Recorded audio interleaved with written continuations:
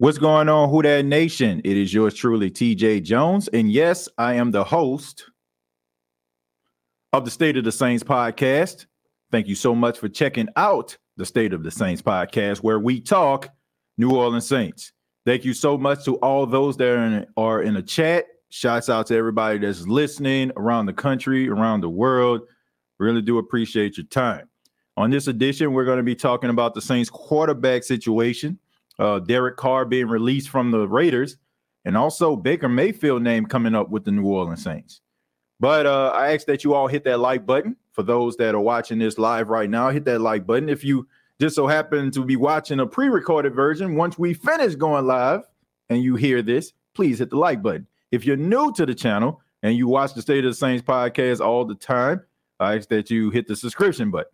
All right, but let's go ahead and get started. Let's talk about Derek Carr. Now, yesterday, I did not do a show, of course. That day was set aside for my wife, Valentine's Day and all. I ain't trying to sleep on the couch. A little bit too old for that.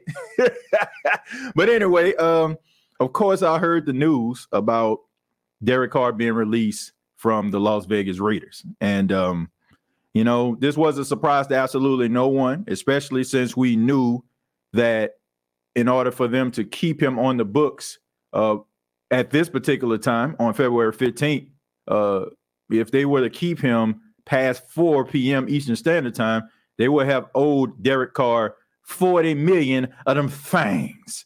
And for those that don't know what them things is, that means $40 million. And the Raiders, of course, did not want to pay that.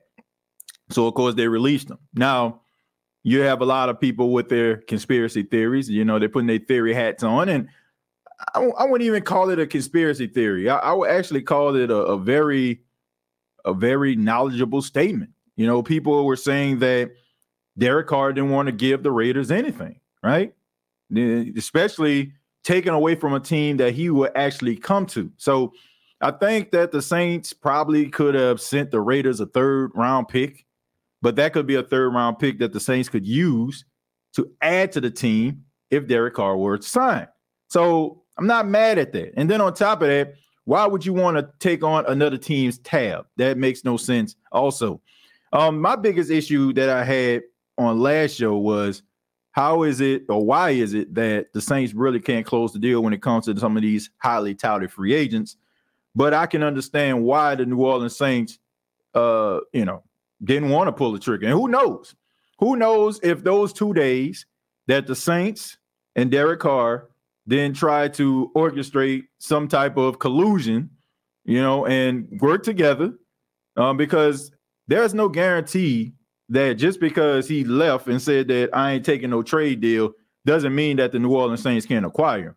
It could easily be the New Orleans Saints are going to get him, but he didn't want them to lose anything in the process. So I think that that's pretty smart if they spent those couple of days. Now, if you spent the last couple of days, I'm talking 2.5 days, talking to Derek Carr, wooing him, talking about the things that you want to do in order for your team to get better, and you don't get them, then I'm going to kind of look at you funny, because I don't want to believe that the New Orleans Saints didn't think of that scenario that everybody is talking about, the whole not trading because that the Raiders are going to cut them.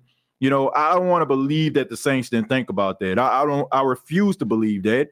And I think that maybe that conversation actually came up behind closed doors. Now, Derek Carr is free to sign with whoever he wants to sign with. I'm going to go through some teams that have been linked to Derek Carr, and I'm going to tell you why. And this has absolutely nothing to do. I want to make this very, very clear. This has nothing to do with the fact that I'm a Saints fan and I'm just saying this is a bad idea because I want him to come to New Orleans. This has absolutely nothing to do with this. This is just straight logic, watching it, and just based on what I have known and learned from Derek Carr and what I have learned from football. Number one, the Jets. The Jets were another team that kind of inquired about Derek Carr.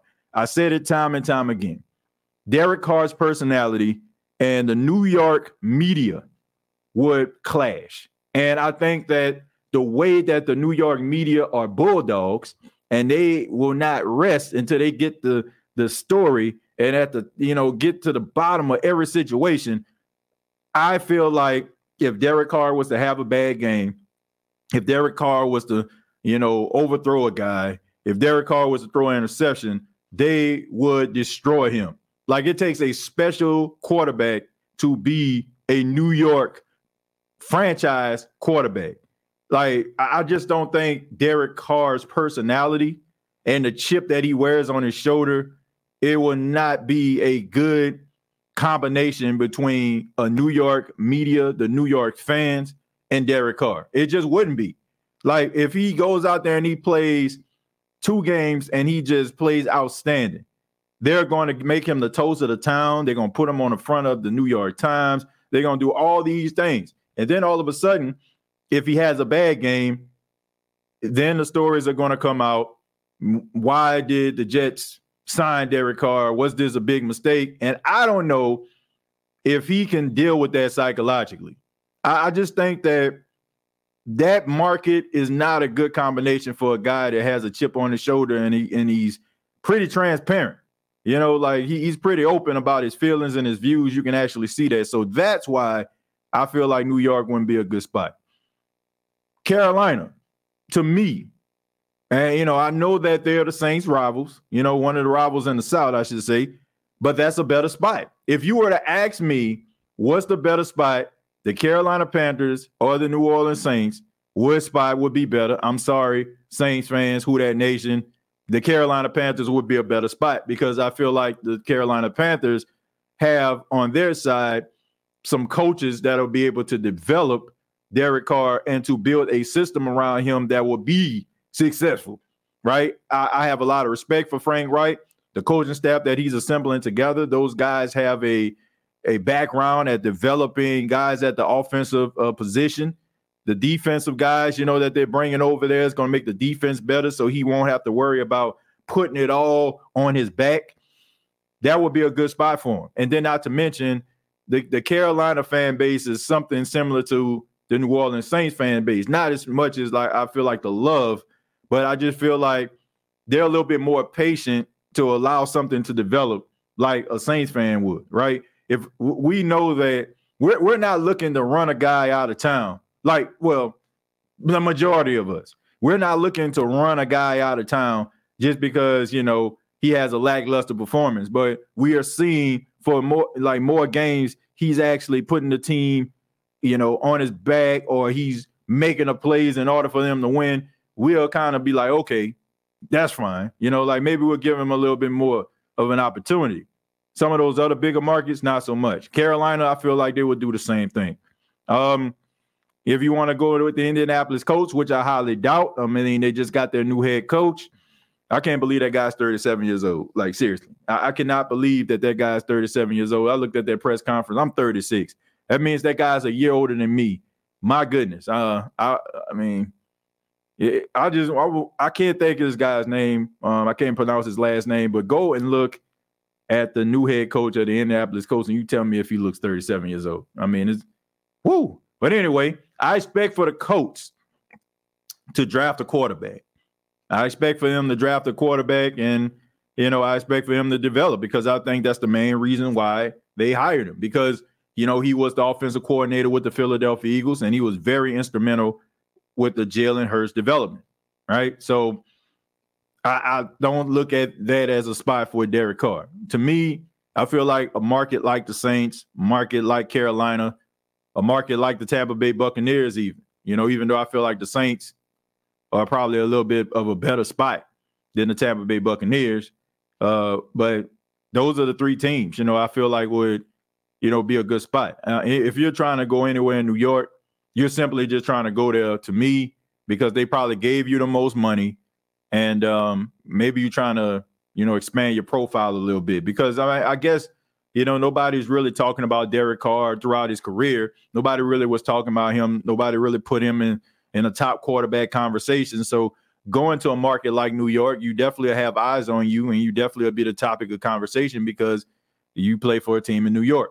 But I don't think that would be a good fit. I think that right there, that would be a career killer, especially if you don't take the Jets to the playoffs a little bit deeper than that, then people are probably going to turn their backs on you. I mean, that's just how the media works out there in those areas. But that's the way I feel about it. I feel like he has a really good chance of getting an opportunity to be the quarterback of the Saints.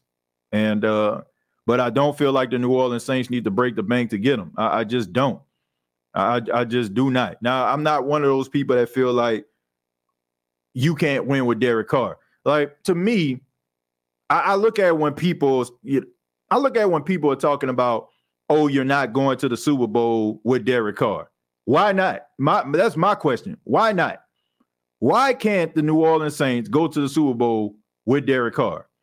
I have seen quarterbacks that don't have the same level of skill and ability, or they're equal to the ability and skill of a Derek Carr, and they went to the Super Bowl. So I just don't understand that. Like, I think when people look at quarterbacks today, they look at quarterbacks like, if you're not looking like Mahomes, if you're not looking like Rodgers, if you're not looking like Brady, if you're not looking like Josh Allen, then all of a sudden, like, there's no chance for your team to make the Super Bowl. But you don't have to possess like elite quarterback skills in order for you to represent your team in a Super Bowl. There's a lot of elements around guys. And if you have coaches that can, elevate certain things around the quarterback, I think why not? Like, we already know the Saints have a good defense.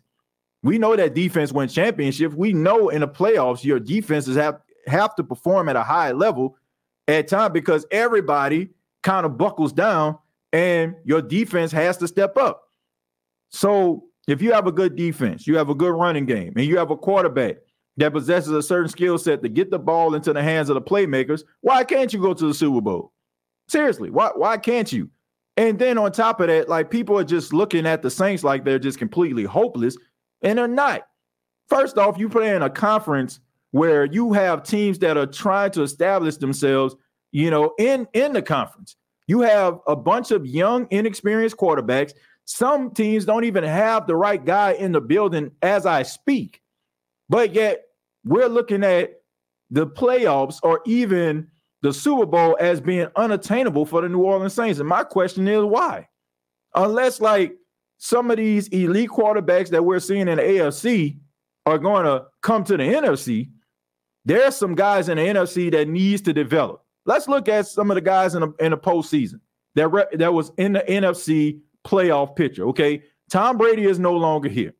Dak Prescott is a guy that can win you some games, but, I mean, as far as his development, as far as, like, some of the things that he does in big games, it's questionable.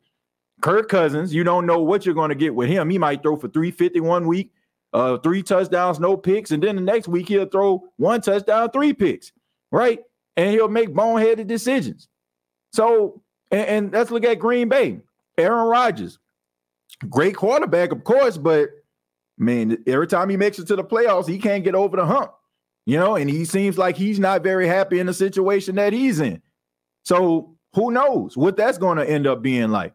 The 49ers, Trey Lance, young, inexperienced, still has some room to grow. Brock Purdy, going to be coming off a UCL injury, right? So you have all these different things going on. No Jimmy G. So my question is, how can anybody sit up here and just say, oh, New Orleans Saints don't have a chance? Look at the NFC quarterback picture. If we talking about quarterbacks, if we talking about guys to lead your franchise to prosperity, Super Bowls and playoff appearances, what quarterback in the NFC that you look at that you feel like the Saints just don't have a chance of beating? Like, this dude is just a straight cheat code, like a Joe Burrow or a Patrick Mahomes. None of those guys do. I feel like with good defense, good game planning, you can beat some of these top teams in the NFL. It wasn't like the teams that the Saints played in the NFC. When they played them, they just got smacked around or something. Like, the 49ers only scored 13 points against the Saints, even though the Saints didn't score anything at all. But there were opportunities where the Saints should have scored. They didn't. Drop passes, bad routes. I mean, the list goes on and on. It wasn't like the 49ers just went out there and just completely, like, destroyed the Saints in front of everybody. Then you have the Philadelphia Eagles. Probably would have been a different story if Jalen Hurts would have played, but I still feel like the defense would have stepped up enough in order to keep it competitive. So it's not as if the New Orleans Saints are just a hopeless team. There's a lot of teams out here that got to figure out their quarterback situation, and they also have to figure out, do they have the right guy on their roster right now? So why can't the Saints make it to the playoffs? Why can't the Saints be able to make a deep run in the playoffs? Why can't they? There's no team in the NFC right now that I just feel like the Saints aren't capable of beating. So everybody, to me, has some issues that they need to solve for the most part with the quarterback situation. So I'm not in that number that just feels like the New Orleans Saints just have no hope and Derek Carr can't lead the New Orleans Saints to victory. Now, people will talk about the overall record, right? They'll talk about, well, I think I seen somebody tweet, if I'm not mistaken, how can a guy like, the Saints, how can a guy like Derek Carr lead the Saints anywhere? And he put up his win-loss record, and of course he has more losses than wins. Well, I would say to that person the same way Matthew Stafford went to the Los Angeles Rams and helped them win a Super Bowl. And don't say, oh, man, it was Aaron Donald, because I can remember Matthew Stafford throwing a pass in the divisional round of the playoffs to Cooper Kupp in a clutch situation late in the game. I can remember those. I can remember a couple throws he threw in the Super Bowl. That pass that he threw to Cooper Kupp, that Cooper Kupp posterized Eli Apple to everybody's enjoyment. So he has a bad win-loss record, but yet he found himself in the Super Bowl and he found himself making plays. So if you're going to tell me that Derek Carr isn't capable, these are the same people that told me that Matthew Stafford was incapable. But Matthew Stafford is a Super Bowl champion, so why can't Derek Carr do that? That's just my question. Why can't Derek Carr lead the New Orleans Saints to the playoffs? Why can't Derek Carr lead the Saints to the Super Bowl? I mean, there are different elements that have to go into it, but I think that you can win and go deep and be successful with a guy like Derek Carr. I just think that when people look at the quarterback position, they just think that the quarterback has to lead the team and win, despite anything around them. And that's because we have been prisoners of what we've seen for 15 years with Drew Brees.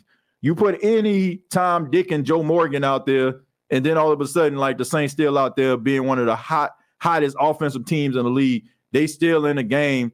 Drew Brees facilitating the ball to 8, 9 different guys.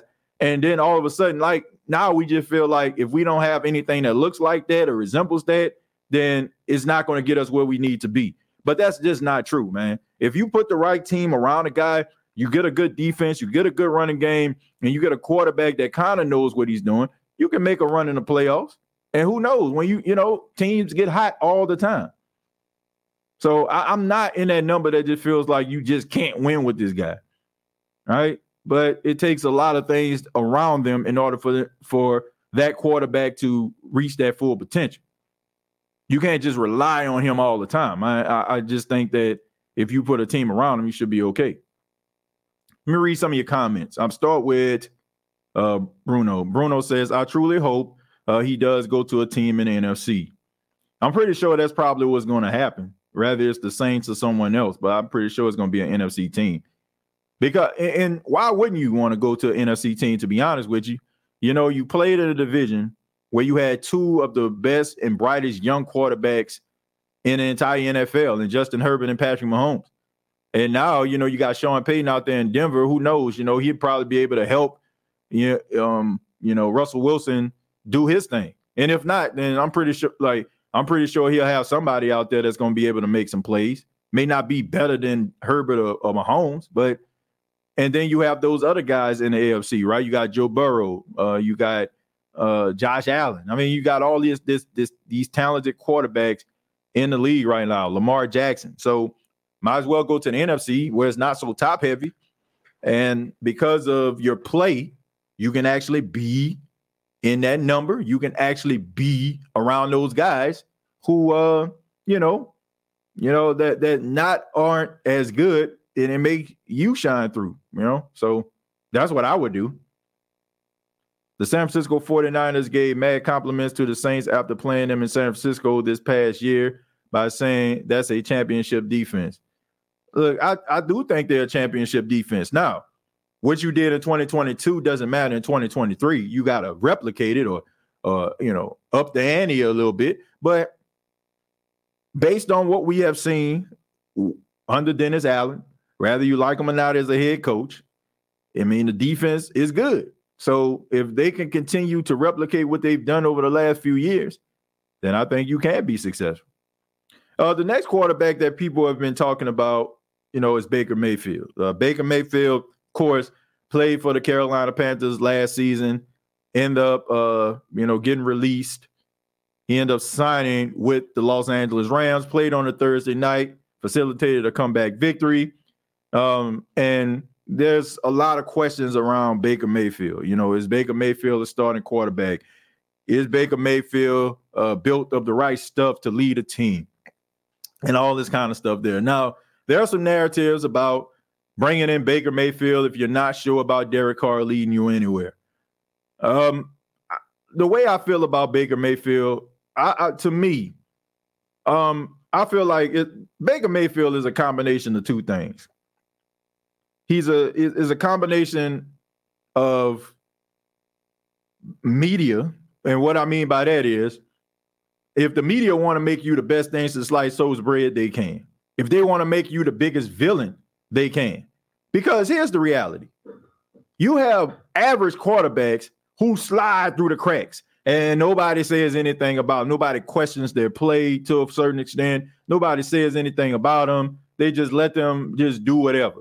Even with Kirk Cousins, right? Kirk Cousins is about as average and mediocre as it gets. I'm talking about as far as you're looking at his record and the way that he plays at times. Now, people will crack jokes, but there's more about Kirk Cousins being a team guy than him being an average quarterback. Like, you don't really see them going above and beyond trying to convince everybody that Kirk Cousins is an average quarterback. Like, when he plays, they'll make a joke about him playing on prime time or something, but it's not so much of a hit job. Like, I watch shows, and it's a constant assault, verbal and written assault on Baker Mayfield. Like, Baker Mayfield is on 3-4 segments on talking head shows. And when you have that type of attention on you, and when people have like a certain agenda, of course it's going to make you look a certain way. So I think I think if he wasn't as polarizing as he was, I don't think people would be killing him the way that they're doing right now. I just think that it has a lot to do with the fact that he's so polarizing. He was polarizing in college, right? The whole, planting the Oklahoma flag at Ohio State. Like, we know all these different things, man. So I think that because he's such a polarizing figure, it makes him more attractive to write about.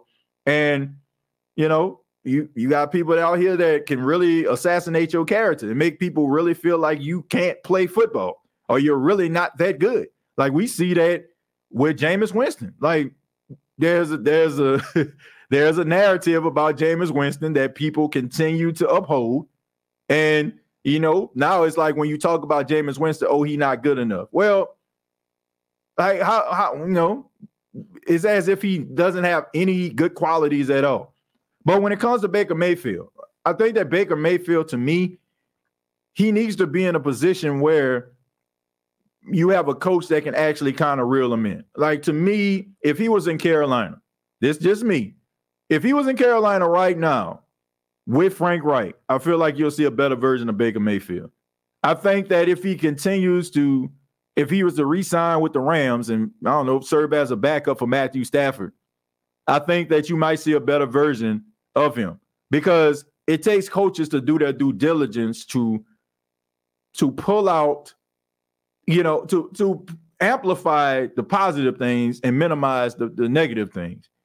So I do think that certain situations matter. Do I think that Baker Mayfield will ever be a top 10 quarterback, a top 5? Absolutely not. But I do feel like you will see I think you'll see a better Baker Mayfield if he was in a better coaching situation for a certain amount of time. And that just goes, and I asked a question on Twitter, why do we just completely just throw away these quarterbacks?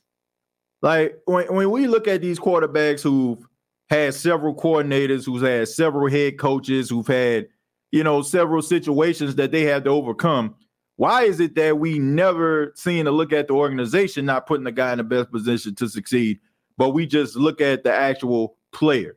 Like we just expect players just to be good no matter what the situation is. We expect for players to throw for 4,000 yards, 30 touchdowns, 5 picks, no matter who's the coordinator, no matter who's the head coach, right? You're good if you're good. But that's just not how it works.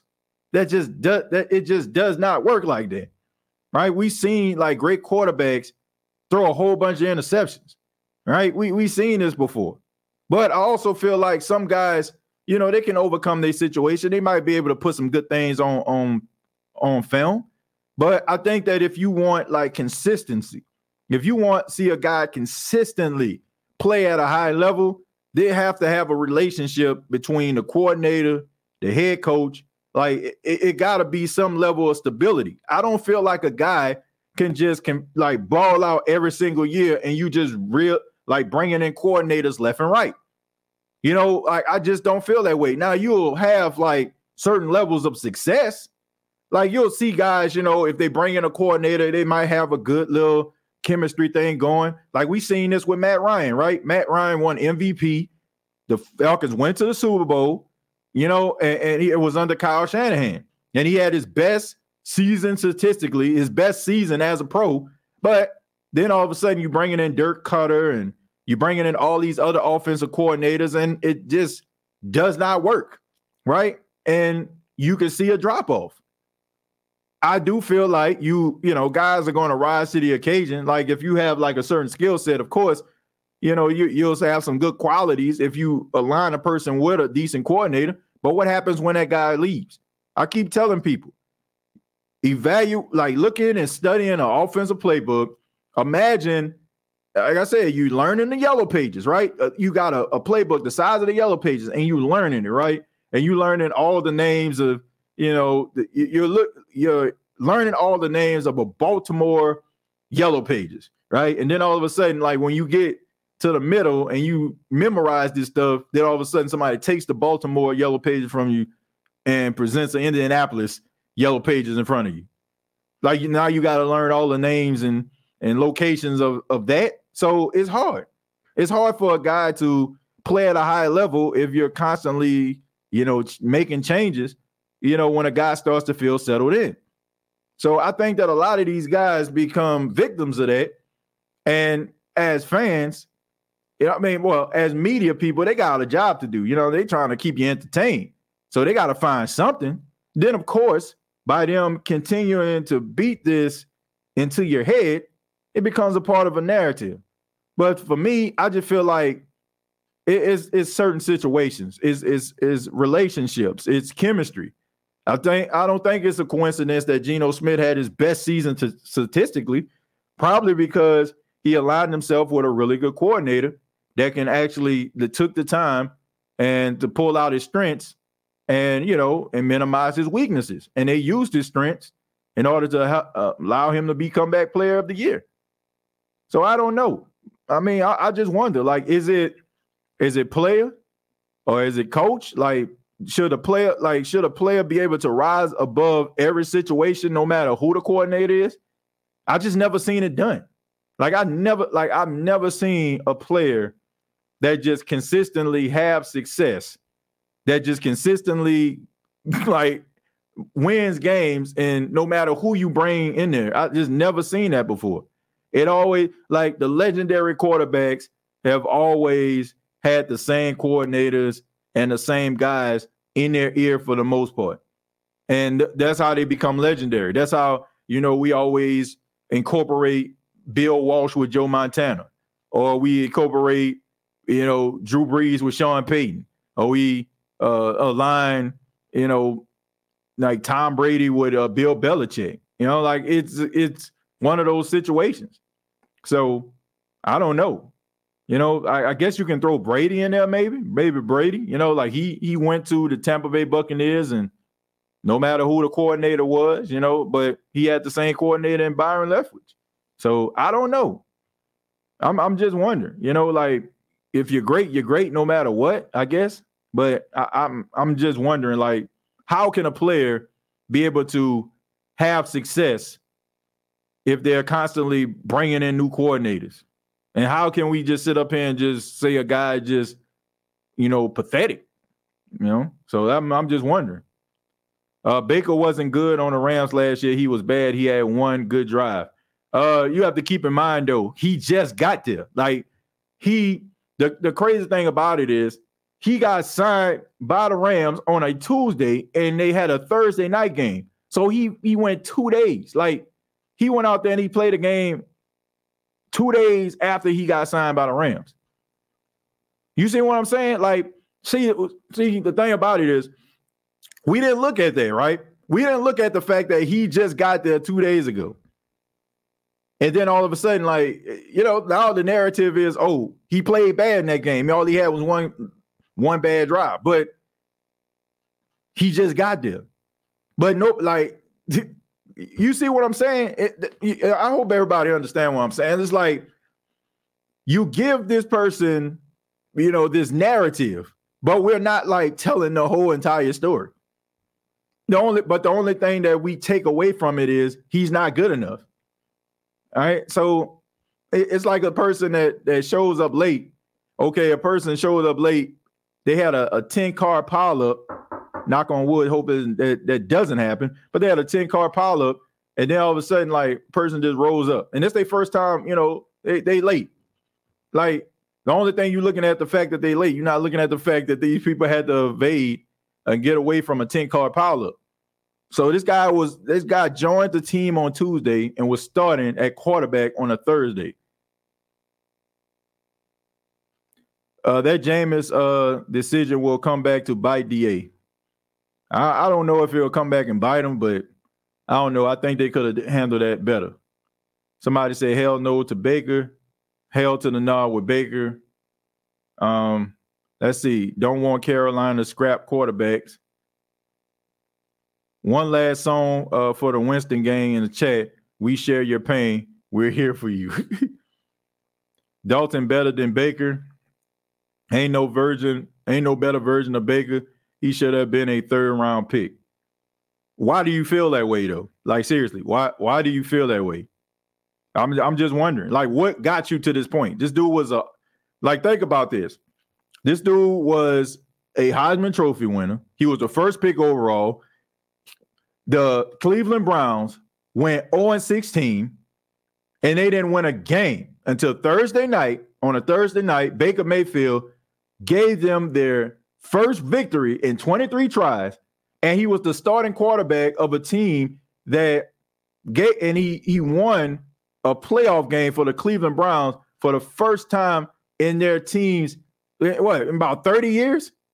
So how I'm just wondering, like, how can we say that this dude isn't good? Like, if he started his career doing all these things, how is it that we go from that? And if I'm not mistaken, I think he was Offensive Rookie of the Year.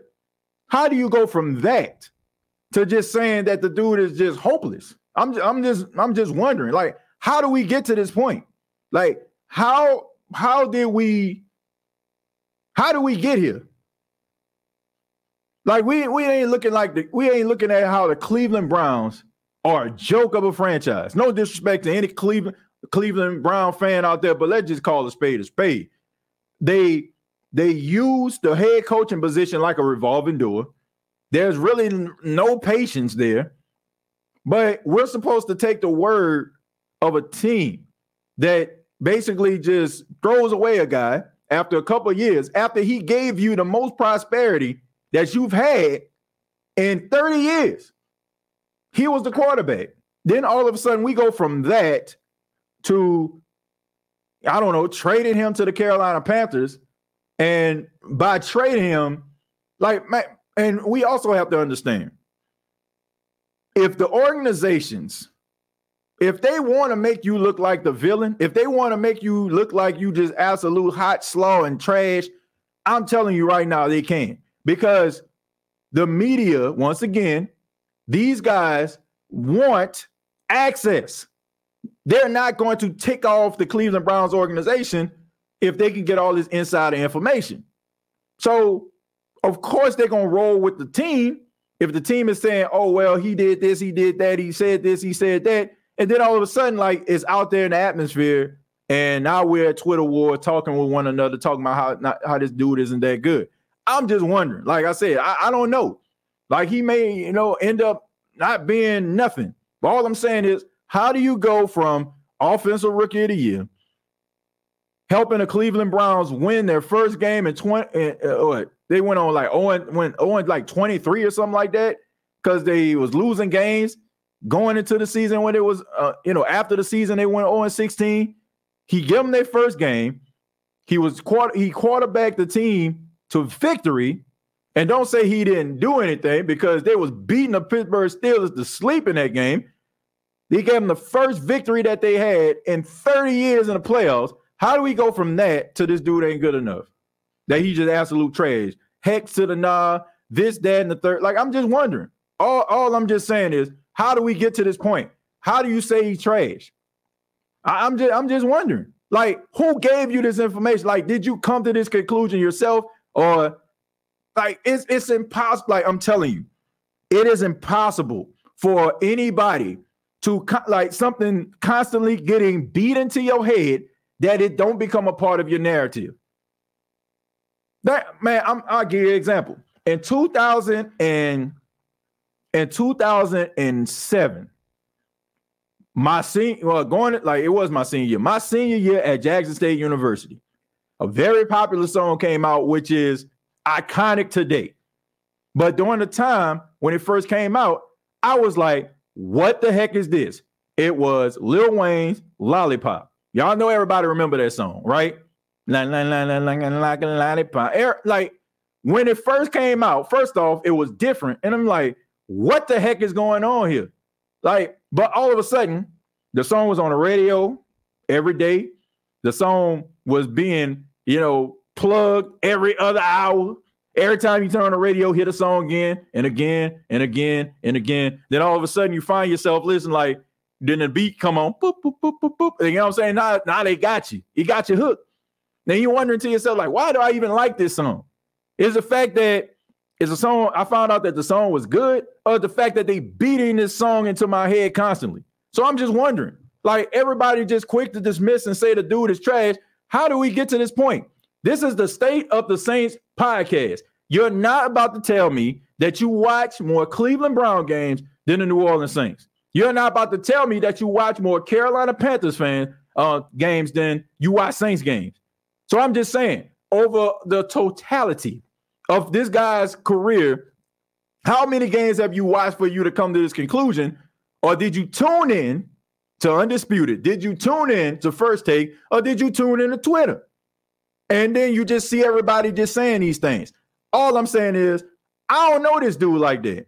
I don't know what he's capable of. All I know is you don't become the first pick overall and you just absolute trash without some things coming into, fruition.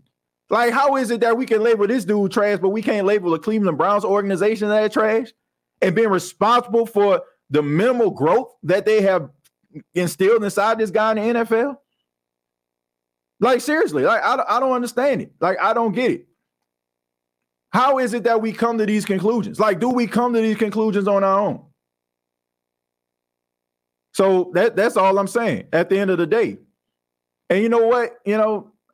At this particular point, I don't care what you all think about that. Like, seriously, like, for those that are saying Baker trash, because half of you, I'm telling you, half of you, if I was to go, I'm not saying everybody, but half of you, if I was to, start talking to you about Baker Mayfield right in your face, right? You'll give me a great response now because you got Google at your access.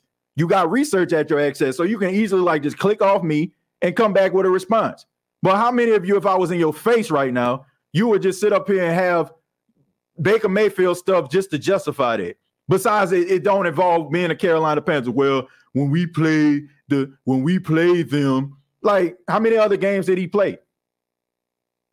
So if you're gonna come at me and say that, I'm caping, like I see some people in the chat say I'm caping, you can't say that I'm caping if you can't come through with some actual research off the riff.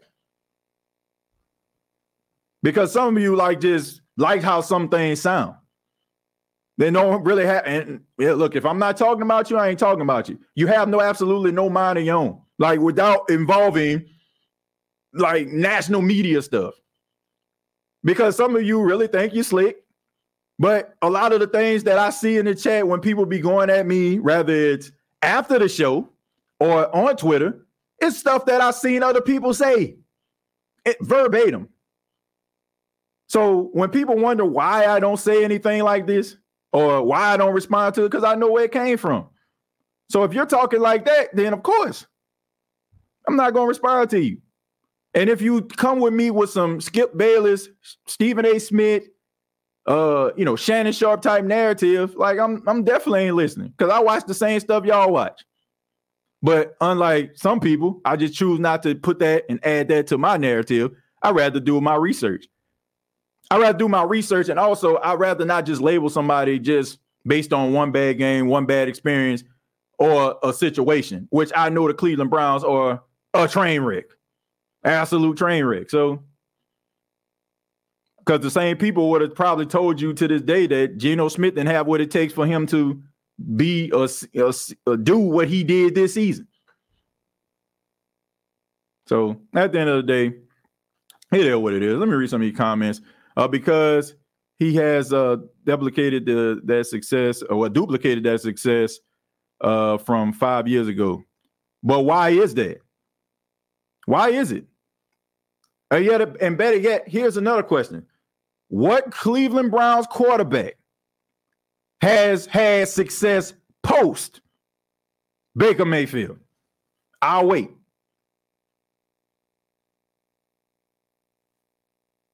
Did Jacoby Brissett just all of a sudden oh man? Better yet, let's holler at your boy. Let's talk about Deshaun Watson. Has he had success? So how is it that we can just sit up here and just it's him? Since Baker Mayfield has left, the Cleveland Browns have had a losing record, and the majority of the starting quarterbacks have been the bottom of the barrel when it comes to quarterback rating. So how is it that we can look at these other guys and still just sit up here and just say this dude ain't no good? I'm just saying, is Deshaun Watson a bad quarterback? Or better yet, ask yourself this question. Why is he playing like a bad quarterback? You see what I'm saying? Every quarterback, think about this. We talk about, well, look what he did in Carolina. Name a quarterback in Carolina right now that played well, outstanding.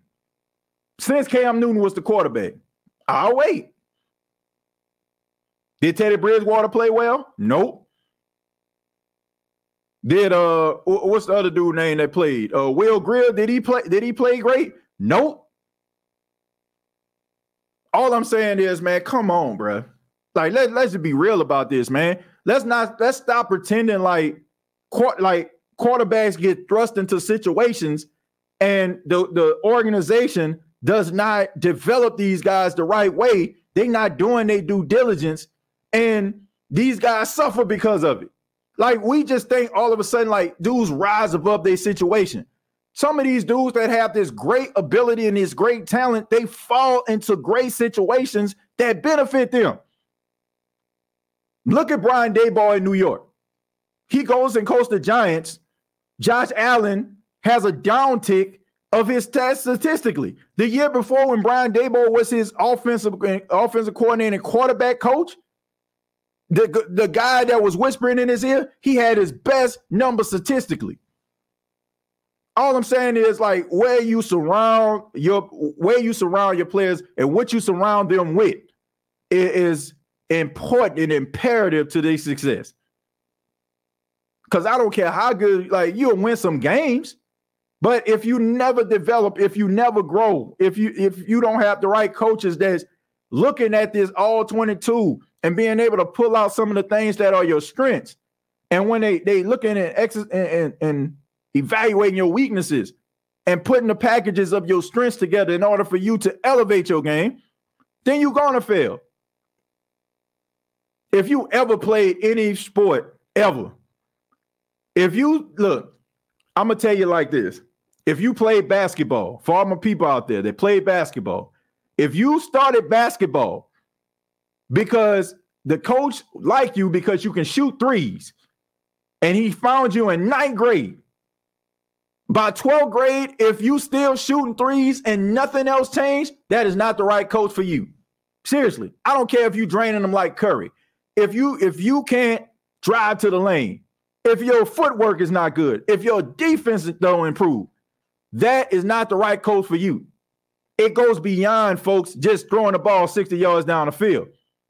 It's about coming up with a game plan that benefits their guys. And there's so many guys that suffer and don't improve their game because coaches are not helping them to get to that particular point. I mean, we watched The Herd with, Sean Payton was on there. And it was like, how can you fix Russell Wilson? He said, I would get all Russell Wilson's greatest hits, right? All of the things that he did well, all of the things that, was successful going forward, right? And I will make a whole reel of that. And I'll build my offense around it. So how many people you saying or knowing that's probably doing it like that? A lot of these guys suffer, man, because they don't have the right team around them. But of course, we don't look at organization.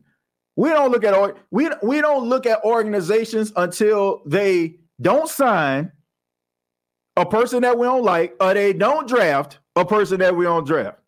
We don't look at organizations like that. We ain't looking at like this for the first time. People are looking at organizations from a developmental standpoint.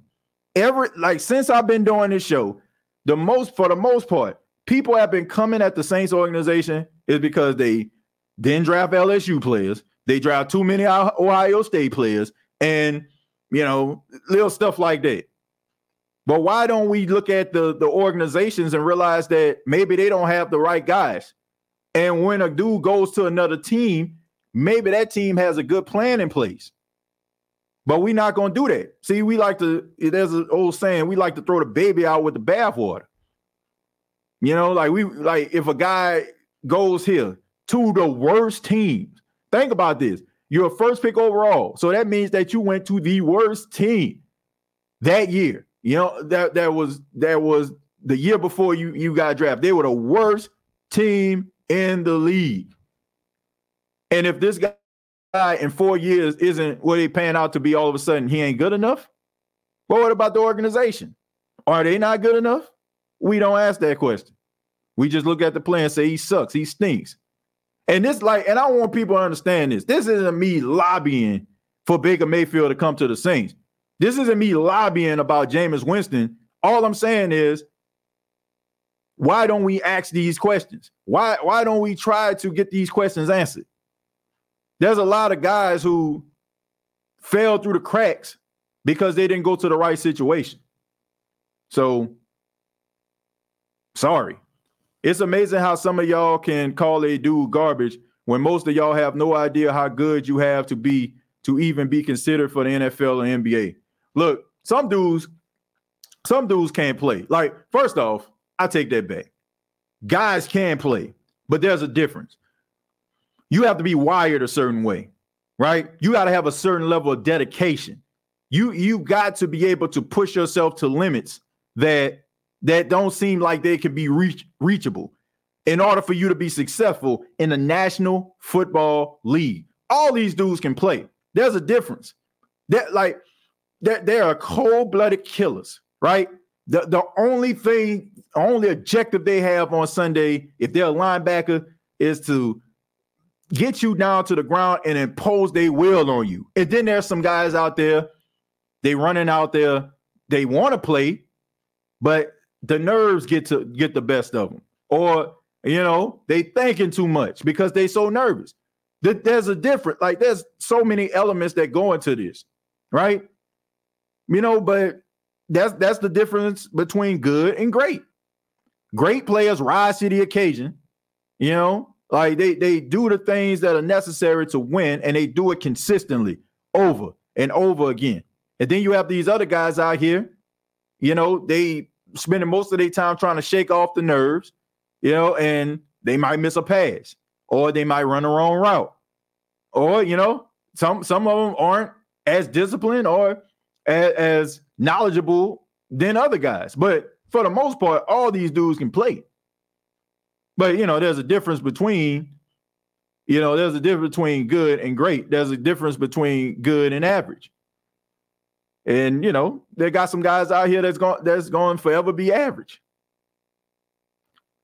Tyrone, thank you very much for $5. Said TJ, did you hear about Justin traded? I just got here. Justin who? Who we talking about? Who we talking about here? Who got traded? Justin Fields? I didn't hear about that. Nah, but man, I've been on for about 52 minutes now, so I didn't hear anything. Like I said, look. Let's say I personally don't think we have the coaches to bring the best out of him. Look, I'm telling you, I agree. I agree with you, Brandon. Look, all I'm saying is that, like, some people will look at this as I'm caping for Baker Mayfield. I'm not. All I'm saying is it just brings a very interesting question, right? I'm sorry, I can't just go up here and just say, man, the dude is trash. Like, get him out my face. Like, I wish I could be that clean cut with y'all, but I'm just saying, like, an alternative universe. Like, if this dude, like, went to a team that was very well structured, if they had a coach that was known for developing players, if he went to a team that, that had a, defense around him, running game around him, which they did, like Cleveland did. They had good running game, like, Chubb and Hunt. Now, you had some dog and some defensive players. I mean, look, don't get much better than Myles Garrett. But all I'm saying is I look at the quarterbacks around. Like, for example, if Jacoby Brissett would have played better, I'm not going to say Deshaun Watson, even though Deshaun Watson been playing like slow. I don't expect and anticipate that being, I don't expect that to be a thing. It's rather they gonna get it together. Kevin Stefanski, he gone. But all I'm saying is, I look at Deshaun Watson is up here. I look at Jacoby Brissett and Baker Mayfield about right here. So my question is, why is it that Jacoby Brissett didn't play any better than Baker Mayfield? That's all I'm saying. Like, all these quarterbacks suffered. So that's my whole point. Like I said, it has nothing to do with caping. It has everything to do with quarterback development. And why are we just quick to have this open and shut case about guys being trash, even though it just didn't pan out in one place? So, what we mean by calling him garbage. He looks like he doesn't belong, bro. I understand what you're saying, like he don't belong, but my question is, why is that? Like, I'm just wondering, like, why is that? Like, is it the game plan? Like, is it? I give example. Tyrann Mathieu, first couple weeks with the New Orleans Saints, the way that they had that boy play, they had him playing like a box safety. You got a 5'9", 185-pound safety out there. You got him playing a box safety. And people like, man, he got ran over, man. Look at Leonard Fournette. He ran him over. Like, are you shocked? Are you shocked that a 5'9", 185-pound safety gets ran over by a 6'1", 240-pound running back? So all of a sudden, you start seeing more of Tyrann Mathieu playing, a little bit further back, more traditional safety role, and he played better. What was the difference? Now, did Tyrann Mathieu just fall off the face of the earth and just forget how to play the safety position? Or did the New Orleans Saints say, hey, look, this ain't working the way that we asking him to do things, so we want to put him back to in his comfortable element. And he started making plays. So all I'm saying is, are they pushing? Like, think about this. When you are a franchise quarterback, it is imperative that you succeed as that quarterback. So those coaches are going to, man, what do you like? I like this, and this. If you're not, You just a backup. Look, we running a game plan that is structured the way that we structure our game plan. Bump what you talking about. Bump what you like. Go, like throw it to this dude, throw it to this dude. Like, are they focusing in on your strengths, or are they asking you to do something that makes you feel uncomfortable and puts you out of your element? Is what I'm saying. Because if you're a franchise quarterback, they're not going to give you, they are going to give you a choice. If you just, anytime Dick and Luke McCown off the street, you need to run this offense like Drew run this offense. So I'm just trying to let people know how this thing works. So a lot of times when we be seeing dudes and they be running a certain offense, be like, man, you need to do this, you need to do that. It has a lot to do with some of the things that the coaching staff have instilled inside of the offense, and maybe it's not a good fit for these guys. They might have a couple plays that are like catered for a guy, but for the most part, let's see, Charles. But here's my thing: do we keep the same energy when a guy does goes to a different situation and produces better because of personnel and scheme? Geno Smith is a perfect example. Chicago haven't traded Fields to a team yet. I don't see why they would, but that's just my opinion. Like, for example, Derek Carr. Would he be successful in a Pete Carmichael offense? Yeah. I think he'll be better than what he was in a Josh McDaniel offense. I can tell you that. I can tell you that right now. So I think he'll be better. Like, I think that Josh McDaniels is a guy that benefited his entire career. Like, seriously, I think he just benefited his entire career.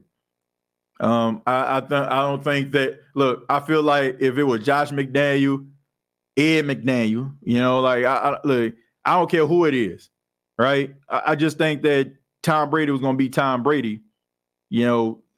Just give him like something that's stable, right? I think that he would do it regardless, because he was at that stage of his career where the game kind of slowed down for him, and he was legendary GOAT status at that time. So anybody that you bring in during that time, with Tom Brady, I don't think this is for everybody.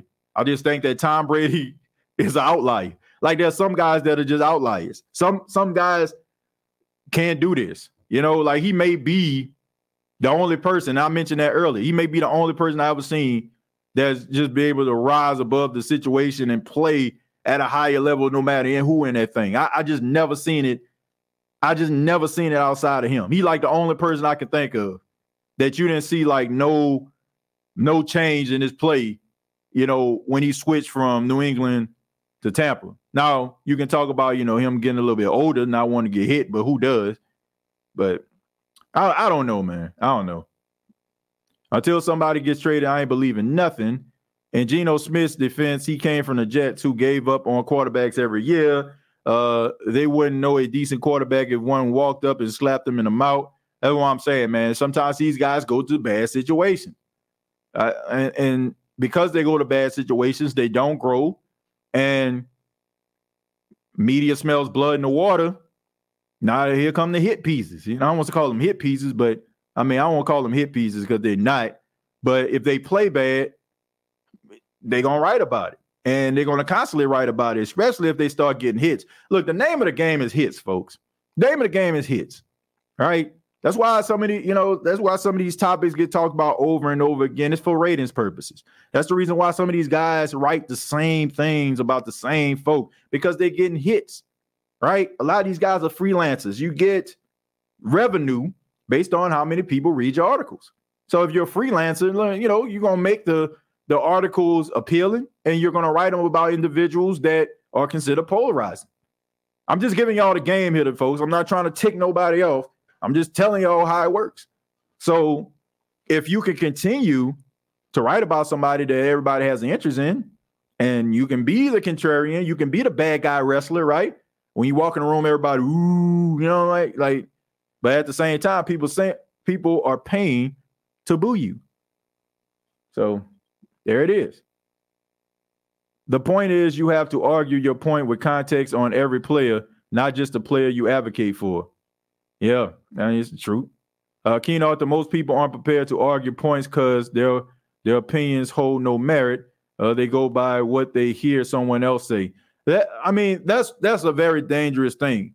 And also, because people do that, I feel like that is the main reason why you have to be responsible in your dialogue. Like, I tell people all the time, and I'm going to continue to say it. What I'm saying right now has no, like, it doesn't trump anybody else's opinion. I'm just a guy with a show. I got a microphone. And of course, I'm going to sound louder than everybody else because I'm the only person here. Like, we got people that's commenting, but I'm behind the microphone, right? So that don't give it, like any type of more truth, give it gospel. Like, people have their opinions and views about things. But I also feel this way. I've been doing this show for 6 years. I've been doing broadcasting for going on my 11th year total, right? Between podcasting and broadcasting. This is my 6th year. As crazy as it sounds, my 6th year as an on-air personality at WLGI. This is my 6th year going into the State of the Saints podcast. I pride myself on responsibility. Like, I'm not going to just say something because I know that it's going to attract, people. I'm not going to just say something when I know most of the time people are listening to what I'm saying and they go to me for information. I'm just not going to do it. So I just think that when you play that game, right, you got most barbershops that you go to, most salons, well, I don't say salons, could be, depends on what salon you go to. They have these debate shows on TV. They have the split screen or these guys sitting across from each other. And for 10 minutes, for 15 minutes, they're trying to convince you to choose a side, right? And what side you choose is based on the narrative that you want to gain, you want to gather, right? And when you take that information, you're bringing it to other people. So when they say stuff like, Baker Mayfield is not fixable, you may believe that. But all of this stuff is like, all this stuff is subjective. Like, honestly, it is. All this, even what I'm saying right now. So I just think there's a responsibility about that. When people say stuff like, I'm right, I know I'm right, I know, like, you can feel that way to you, and I can say that sometimes. That may be to me, but that don't mean it for everybody else.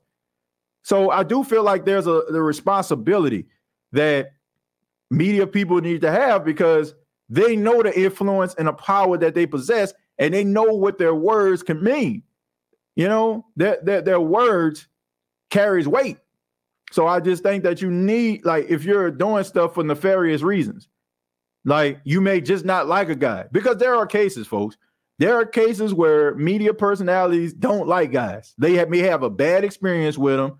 They may, they might have asked a guy for an interview and a guy probably brushed them off, and now all of a sudden, they mad and they got vengeance in their heart and they know that they develop a following. So they're going to make you feel a certain way about the guy. And if you roll with that person, you're going to believe what they're saying. But you got to have a certain level of responsibility. That's the way I feel.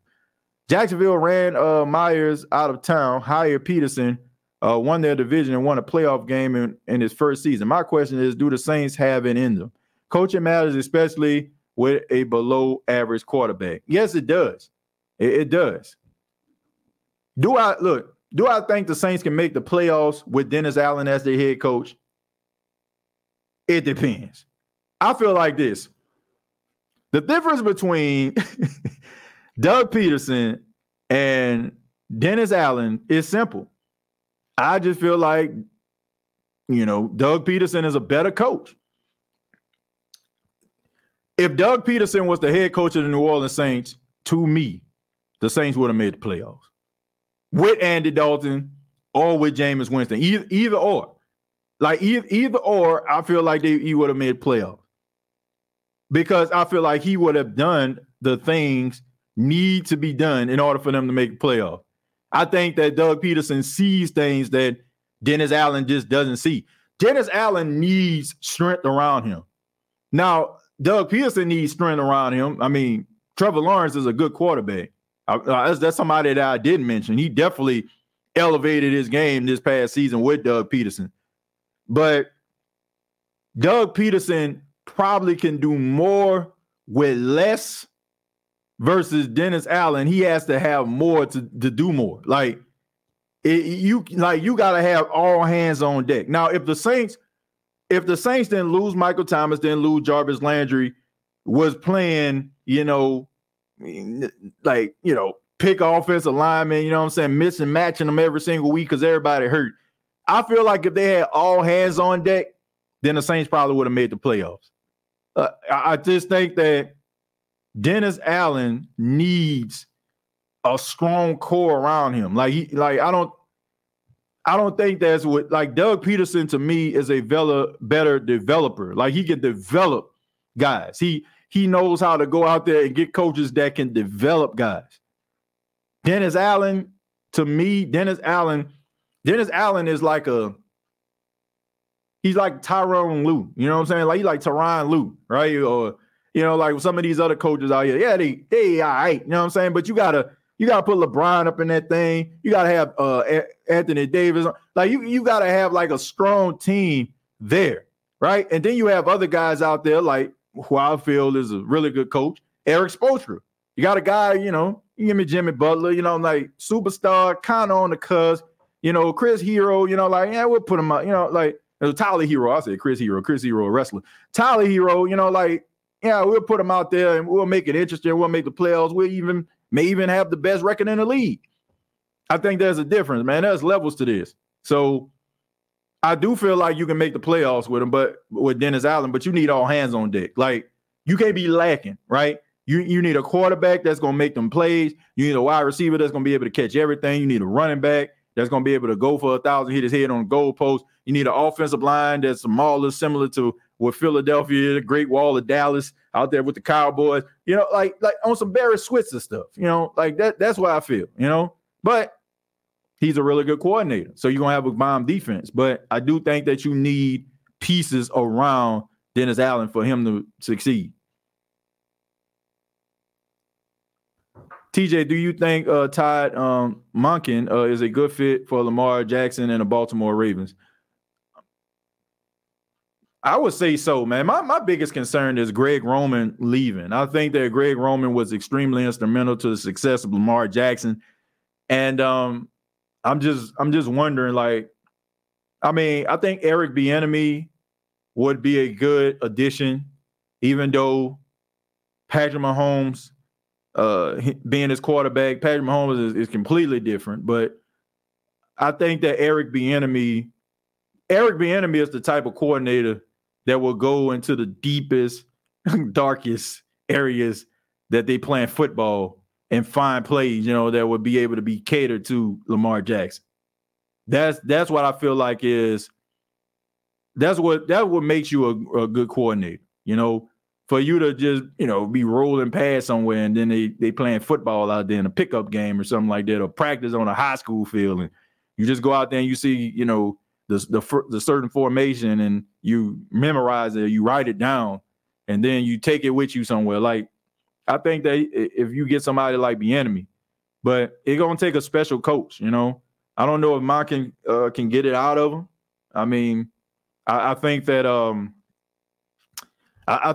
you're gonna need a special guy in order to be able to, pull out that in Lamar Jackson. I think Greg Roman did a good job with that.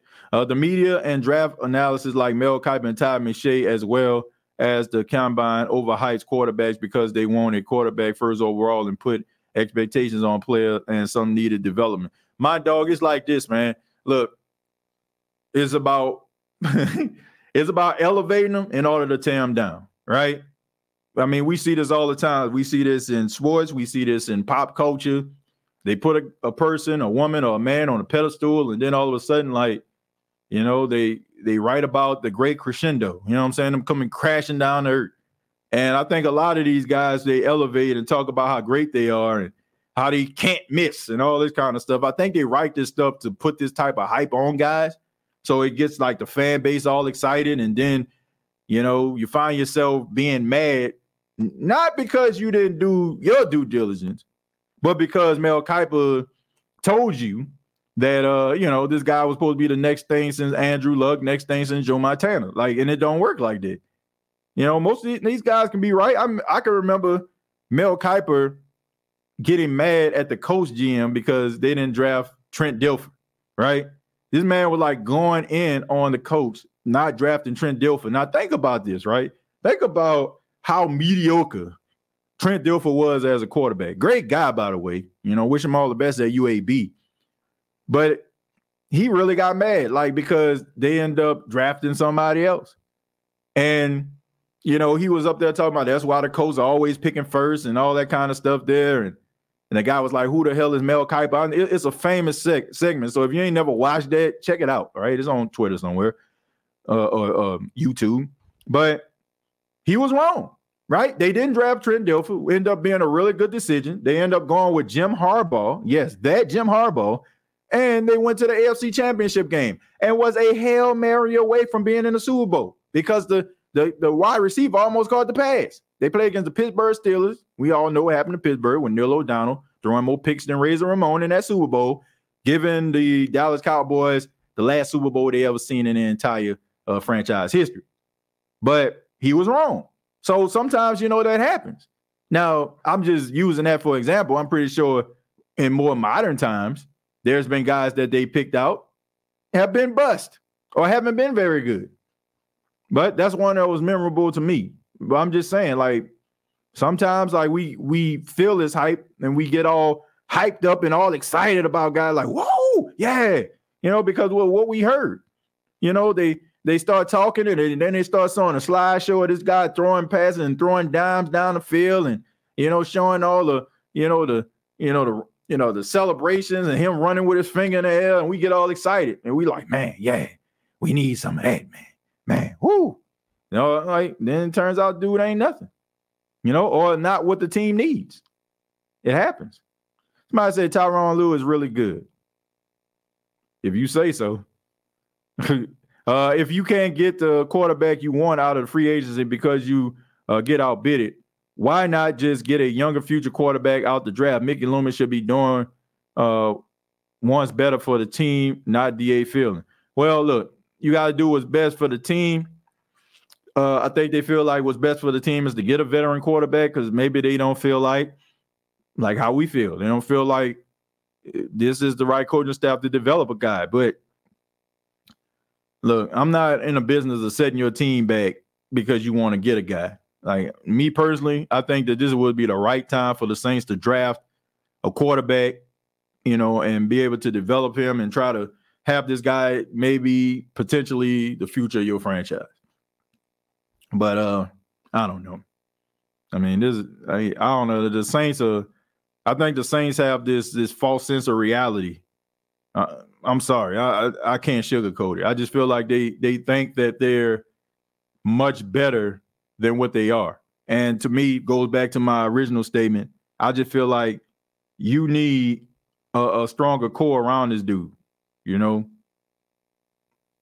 I want the Saints to draft a quarterback, but I wonder if there's a coach on the staff that can develop him. That's the question.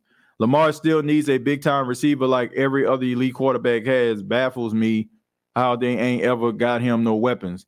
I just think I don't – look, if you're a free agent, let's just be real. If you're a wide receiver, would you want to play for Lamar Jackson? I wouldn't. I'm sorry, I wouldn't. He is so fun to watch. He is must-see television. He is man, I ain't seen nothing like that since Vic, just like everybody else. But as a wide receiver, I don't want him. I don't. Because I know that if I have potential to be a 15, 16, 1,700 yard receiver, I'm not going to get that. Why? Because of the way the offense is structured. You're always going to get guys like Rashad Bateman. You're always going to get guys, that can run those short intermediate routes. To me, Michael Thomas would be a good fit. Michael Thomas would be a really good fit with Lamar Jackson because of his route running ability, his ability to be able to get separation no matter if he's getting jammed or not. He'll be a perfect fit. But if I'm a guy that, like a Justin Jefferson, I'm a guy like, Jamar Chase, T. Higgins would be a good receiver for him. Even though T. Higgins, he can take top off defense if you ask him to, but he's really good at running those short and immediate routes as well. I just think that it's kind of hard to find a guy that would want to play or commit to play without drafting, with Lamar Jackson. It'd be hard for him, especially when for a fact, he gonna see one read, ain't where he want to be. He out of there, right? And, you might have been open, like a few minutes, or you about to hit him with that double move, and next thing you know, I'm about to score. But all of a sudden, Lamar ain't got no time for that, and he running 73 yards up the field for a touchdown. That's tough. That's tough, man. That's tough when it is a results-driven business. Look, if you're a rookie, you come in, you want to make plays. Unless you're like even if you are a first-round pick, you want to make plays, enough plays over a 3-4 year span that you get mega bucks. So how do you get mega bucks if you're not getting the ball? And if you possess a certain skill set and they're not showing it, they're only showing like certain levels of it, well, when it's time for negotiations, they can lowball you. All you did was run slants. All you did was run out routes, 10-yard out routes. All you did was run this that's all they would do. All you did was run this little dig here, little rub route. You know what I'm saying? That's hard. That's tough. When a guy has that certain skill set, it's great to watch. But as a receiver, you want somebody that's gonna stand in that pocket. If you want a Drew Brees type, Tom Brady type, Josh Allen type, like Joe Burrow type. You want somebody that's going to stand in that pocket and deliver you the ball and let you shine. That's why. TJ, most players are scheme fit. The chat doesn't seem to know that not every player is a generational talent. 8% of the players are just talented, but need everything else around them to be A1. Yeah. I mean, you got guys that kind of, break through. Then you got guys that don't, they're just average. And I think that a lot of times we get upset because we have these expectations about these guys. We feel like these guys should be at a certain level, but they don't always work that way. I don't know why Saints offensive assistant coaches got left from our team to join the Denver Broncos with Coach Sean Payton. What's the next for New Orleans Saints offensive assistant coach? Well, look, Sean Payton brought those guys here. So I'm pretty sure that those guys don't have a problem with joining him in Denver because they probably wouldn't be here or wouldn't have been in New Orleans if it wasn't for Sean Payton. So I think that's something that we have to understand. No cap, no filter said, TJ, what you make of Larry Johnson, Dwight Smith, who was Super Bowl MVP, and now Arian Foster coming out saying NFL is rigged and scripted. If so, what's the point outing our emotions and finances in it? Well, look, I think that they were just kind of being sarcastic. I feel like this. Do I feel like at times certain narratives are developed through games? Yes. Do I feel like some of these referees have personal vendettas against these players, and sometimes they'll throw a flag, just because they don't like a guy or a guy has a reputation? Absolutely. And I don't feel bad about this because I've been telling people since I've been doing this show over the last few months to check out the documentary on Netflix about Tim Donaghy and how these referees talk and how they talk about how they have these little, dust ups with these players and stuff like that. And, they talk about how they going to call a game. So I don't feel bad about saying this. Okay. At this point, I mean, I just feel like that's what's going on. I do feel like some flags are thrown when momentum seems like it's going to be shifted a certain way. I feel like they might, because if you want to be honest, you can call flag on every play. They're not lying, right? So I do feel like if they want a game to not get out of hand, sometimes do I feel like they be more willing to throw a flag just to kind of make it exciting and try to stunt the team's momentum? Yes, I do. Just to make it competitive. But do I feel like they just meet in the tunnel and somebody, with a dart, with a black hat, all black suit on, give them a card and be like, or whisper in their ear, be like, the Jets gonna win the day. No, I don't feel that way, But do I feel like, the referees sometimes, go with the flow of the game, or, if they see like it's going in a certain direction, do they get a little flag happy? Yes. Yes, I do. Just like, for example, now it ended up working in a favor of the Philadelphia Eagles, but it was one play, right? So it was a play with Dallas Goedert. Right?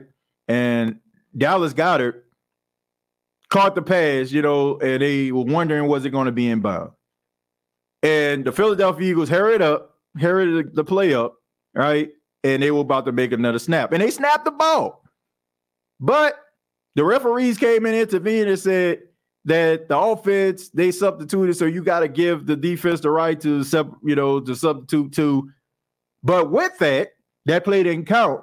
So it gave Andy Reid extra time to be able to talk to the guys upstairs and be able to say, well, I think we may need to throw a flag on this. Now, like I said, it worked in the favor of Philadelphia, but what if it didn't? What if it was the play like, with Devontae Smith? What if it was that, right? And let's just say they sped up. He didn't catch it. It was obvious. He didn't catch it, but they would have sped up and got the playoff. Well, that was an advantage for Philly. So, yeah, do I feel like they do certain things to kind of slow down the momentum to make the game more interesting, or give the other team a chance to kind of let everything kind of sit in? Yeah, of course.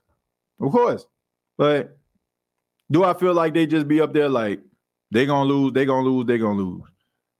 No. Now, I will be lying to you if I didn't feel a certain way back in 2018 when the Saints played the Rams.